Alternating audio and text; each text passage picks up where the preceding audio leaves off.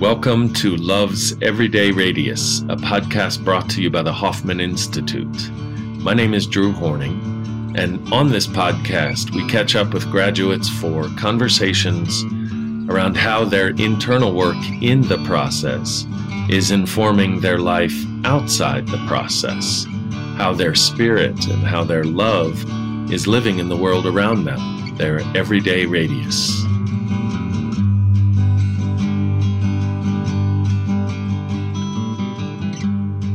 Hey everybody, welcome to the Hoffman Podcast. My name is Drew Horning, and on today's show, we have Taylor Gardner. Taylor, I'm so happy you're here. Welcome to the show.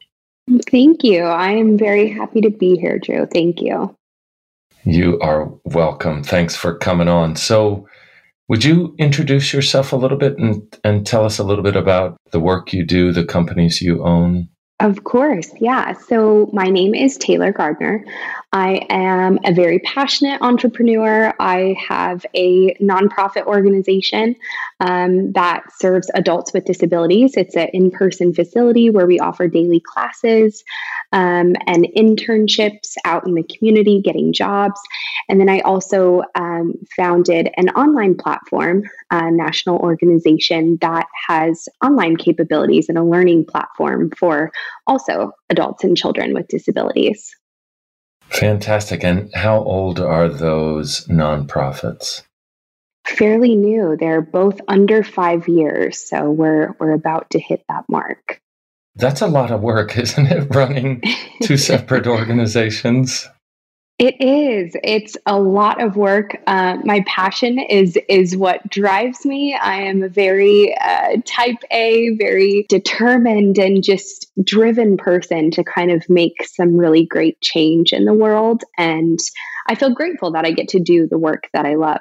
Yeah, I love that. With all the responsibility of the leadership as the CEO of those organizations, what led you to take a week time out from all of that to do the process? Yeah, good question. You know, in building both of these businesses, truly just from my heart, they've become a piece of me, and they almost became me. And there wasn't much separation between myself and my business. That could be really challenging when you start to lose yourself and you start to lose this sense of who you are and what your purpose is, and bigger than your business is, right? And so I'm again being so hard driven. You're busy and it's stressful and there's always things to do and you feel like you're never enough, and you just come to this place where you're like, there has got to be more to this. There's got to be, and I found the process, and it struck me at the perfect time. Take us to your process. A couple moments in time. What's one that stands out? Sure. I guess I'll share also being hard driven and all of those things. I also lost my dad a few years ago. And that was something that, I had gone to therapy and tried to process. We were really close. And so it was it's the hardest thing I've ever been through. And so I knew that in the process that was something that I would probably get to the point where I would want to work through or just not be so sad and so angry. And this point in the process that was really impactful for me was a moment that brought me to that point. And it was kind of just sitting there in front of me. I walked in that day and I'm like, today is the day that I knew was going to happen. And I didn't want to go there when you're so sad and you're so, I knew it was going to bring up all of these feelings that I had tried to push away and say, I'm okay. You made it through it. You just keep going. You've got things to do. And, I tried to process, and grief is grief. And now it's time to continue on. But I knew that wasn't all, that there was still just so much inside that kind of hadn't really come out. I remembered sitting at the window as a little girl and looking through the window, waiting for my dad to come home. And this moment brought me back to that place where I just really wanted my dad to come home. And I knew he wasn't coming home this time. And so, yeah, the process just brought me to this breaking point that I didn't want to go. I didn't want to. And I had the most kind and encouraging and loving teacher at the process who really just pushed me in a way to say, you can go there. Really, the other side is going to be better. And so I did. I went there and went through all of these emotions, just all of the things that had been built up, anger and things I don't even know if I had ever even articulated before, to be honest. I've never felt a sense of peace with my dad until the process. I've never felt that. And now I do. I've read a lot and done a lot of self work within, grief itself. And I think I just never pushed myself past that point of just completely raw, completely. And the process just really pushed me to go there and to articulate these feelings that, like I said, I never really had let go of before. That image, Taylor, of you at the window, looking out, waiting for your dad to come home, and he never did. Did you have the experience of the adult you being with that little Taylor who was sitting looking outside at the window, through the window?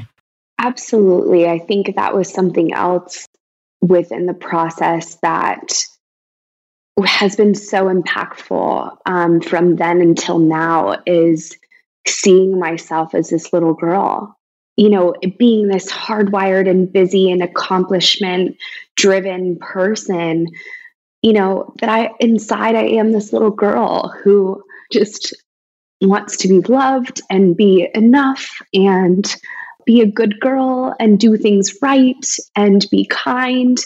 And so I find myself often, in that moment, absolutely going to sit with that little girl and say, it's okay. And then I'd still do that now often, to say, sit with her and say, okay, I wouldn't talk to her like that.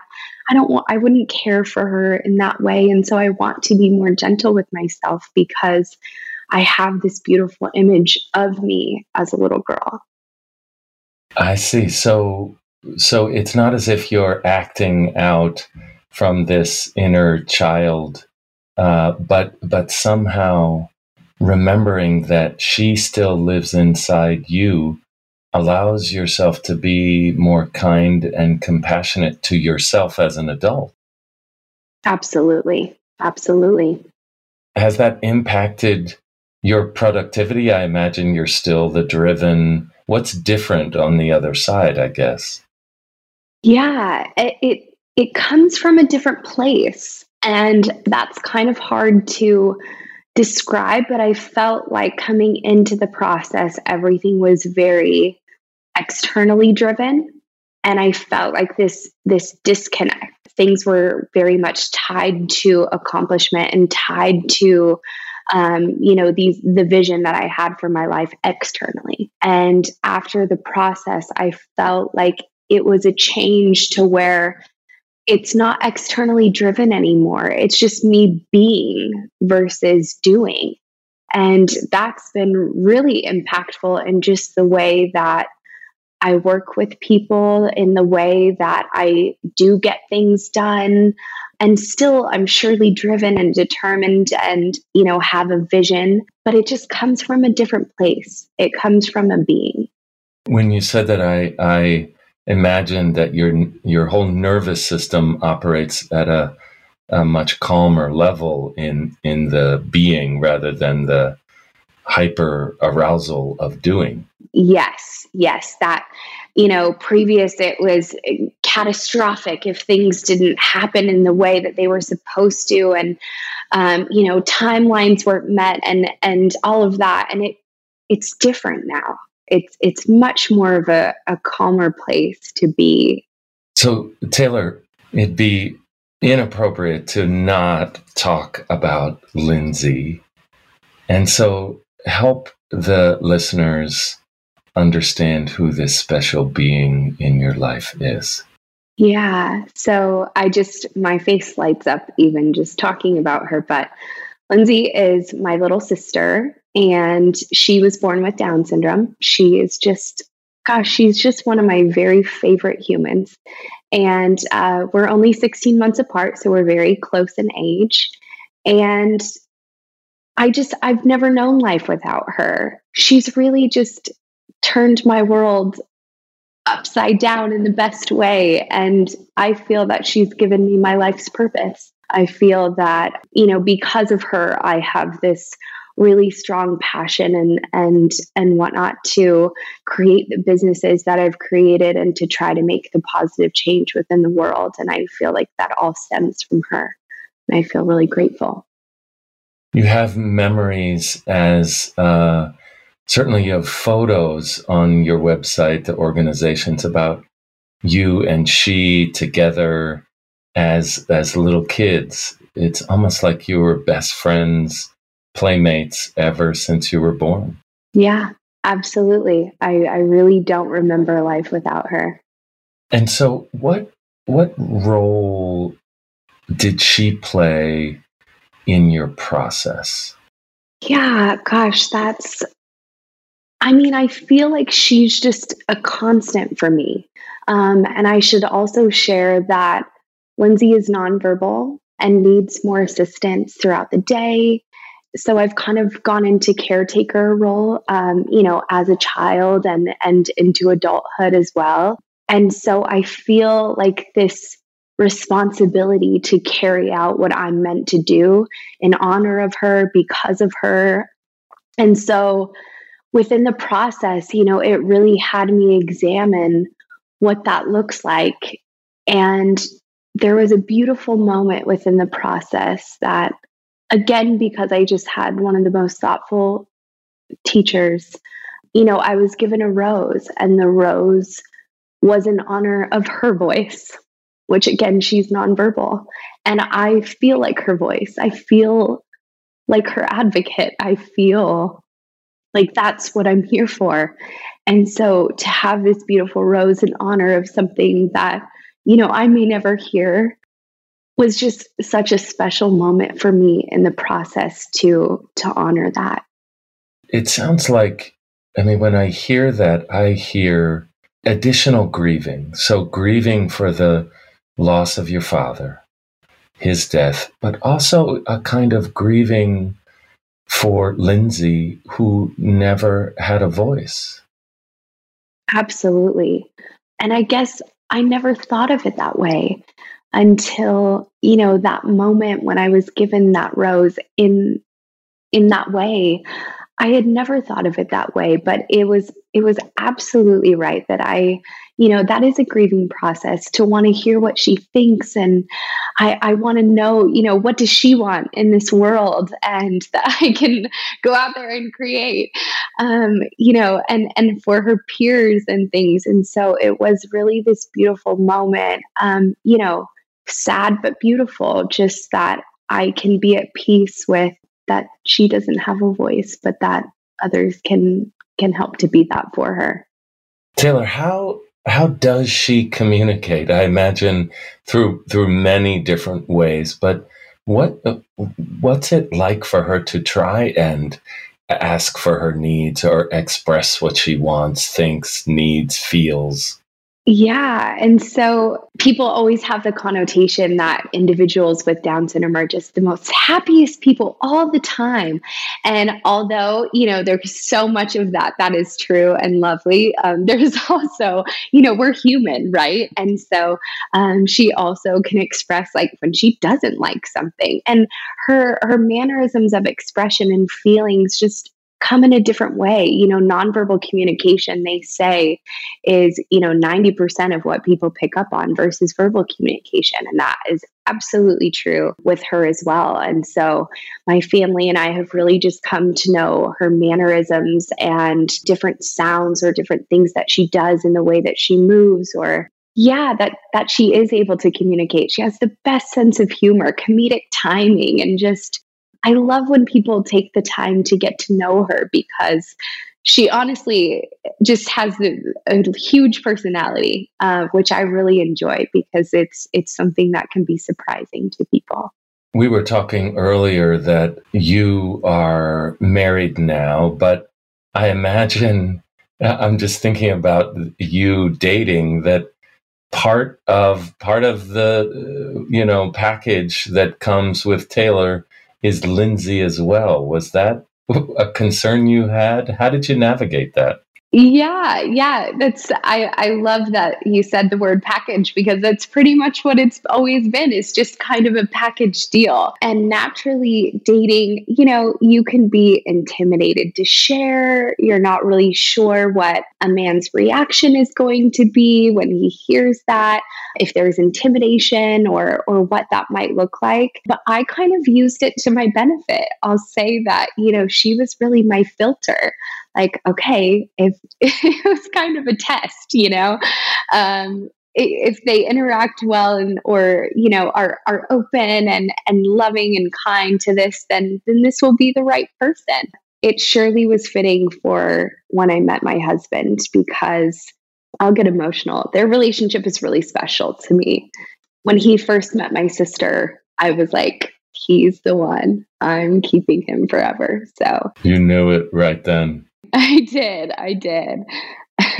I want to go to emotion because a couple times already you've teared up. I can hear your voice cracking.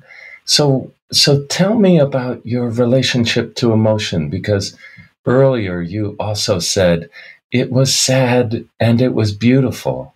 So what did the process help you come to understand about deep feelings and emotions that you now carry forward?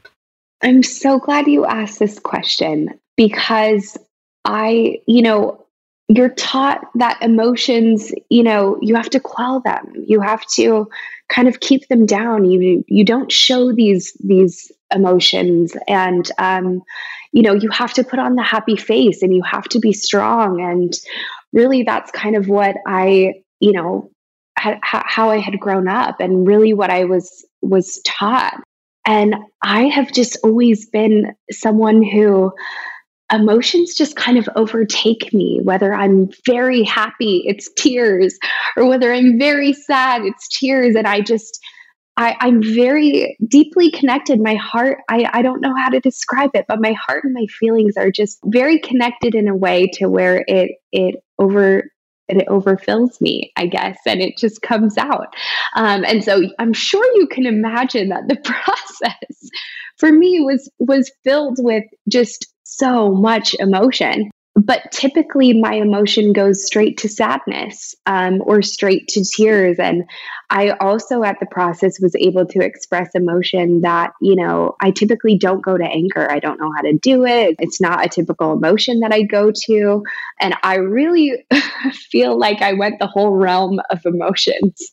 You felt that anger, huh? Yes. Yeah. And again, I think I needed a push to get there, because it's not something that's intrinsic to me to go to. And so it was very freeing for me to go over that hurdle, to say, you can go there. And just the amount of peace that you feel in expression it was so surprising and impactful for me. But I think what I really realized is that this dynamic of both and.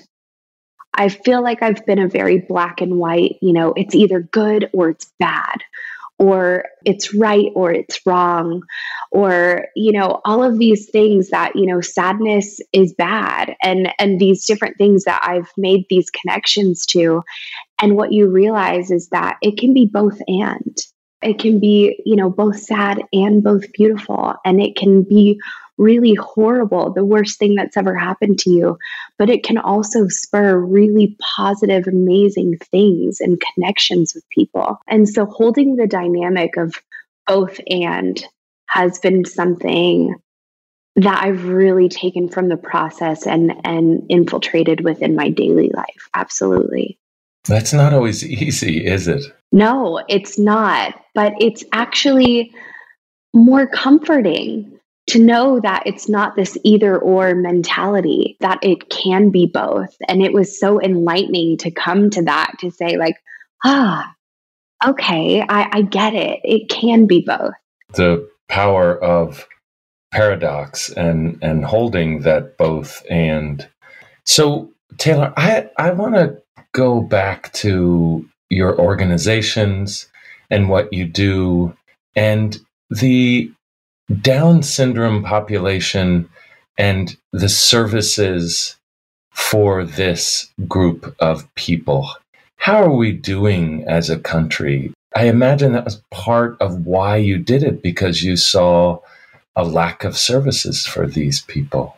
Absolutely. And I'll say, my little sister has Down syndrome, but we serve all different abilities. So we have individuals with autism or cerebral palsy or all different abilities.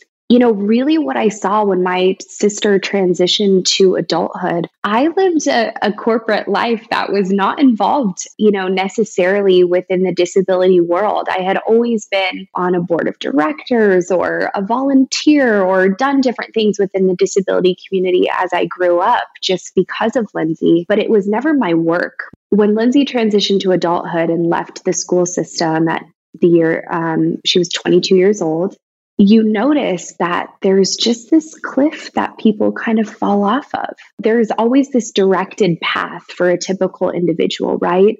You go to school and then you might go to college, or if you don't want to go to college, you find a job. If you don't want to do that, you might travel for a bit.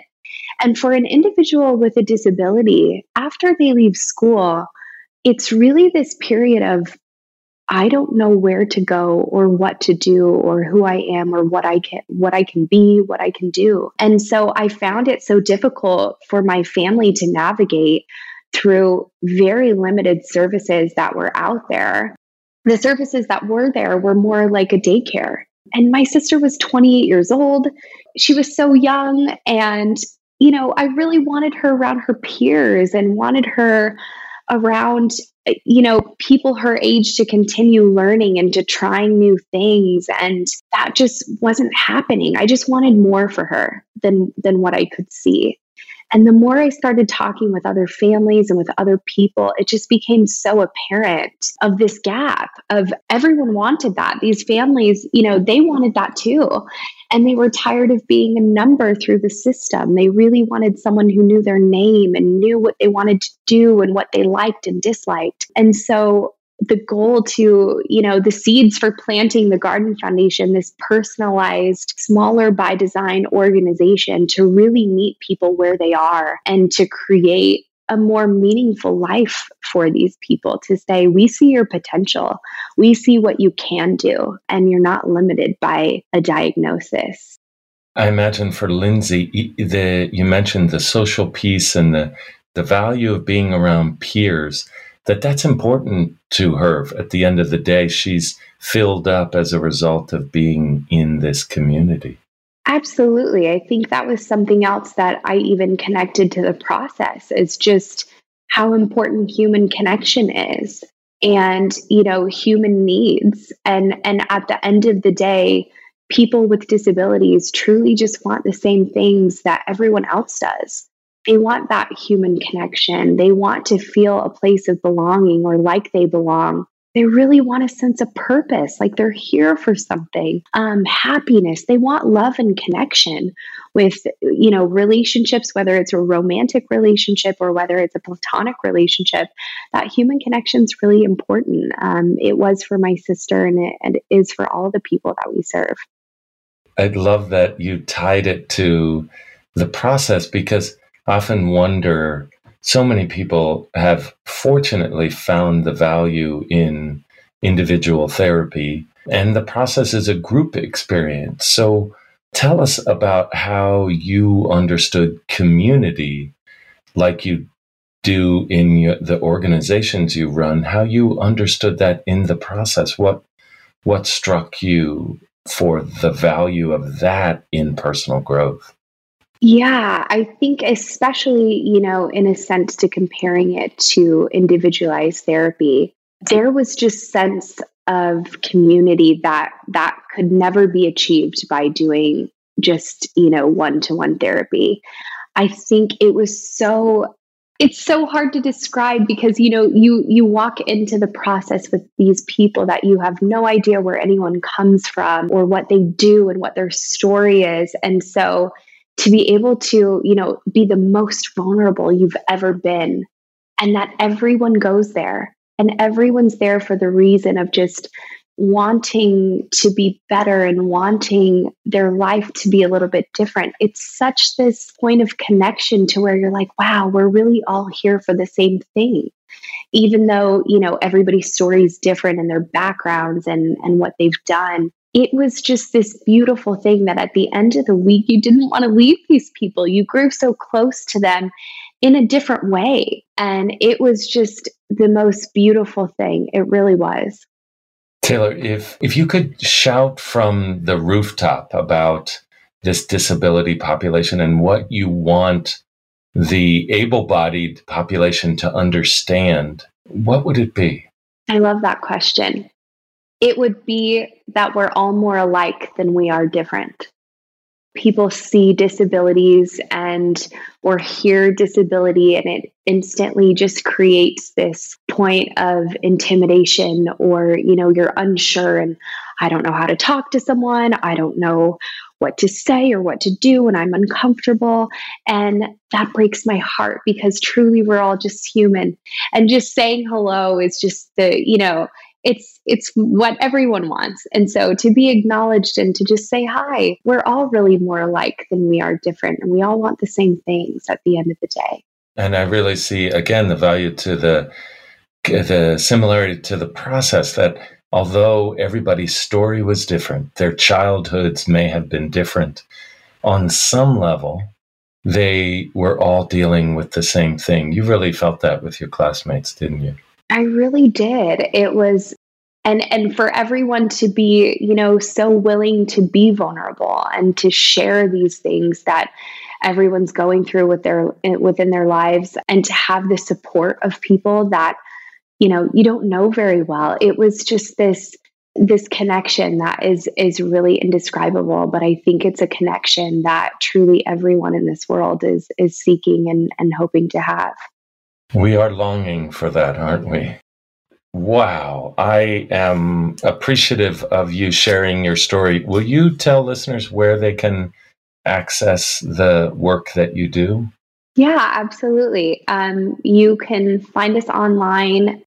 Our Instagram is at the Garden Foundation LV, or at Tribe Inclusive. That's our online platform. TribeInclusive.com or thegardenfoundationlv.org.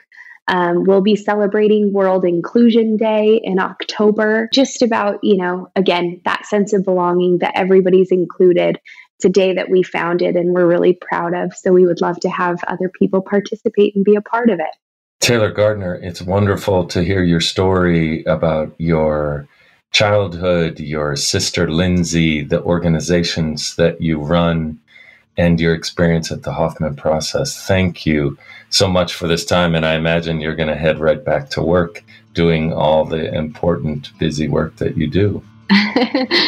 I am, but I so appreciate your time and the opportunity to share. I'm very grateful for what the process has done in my life and will continue to do. So thank you.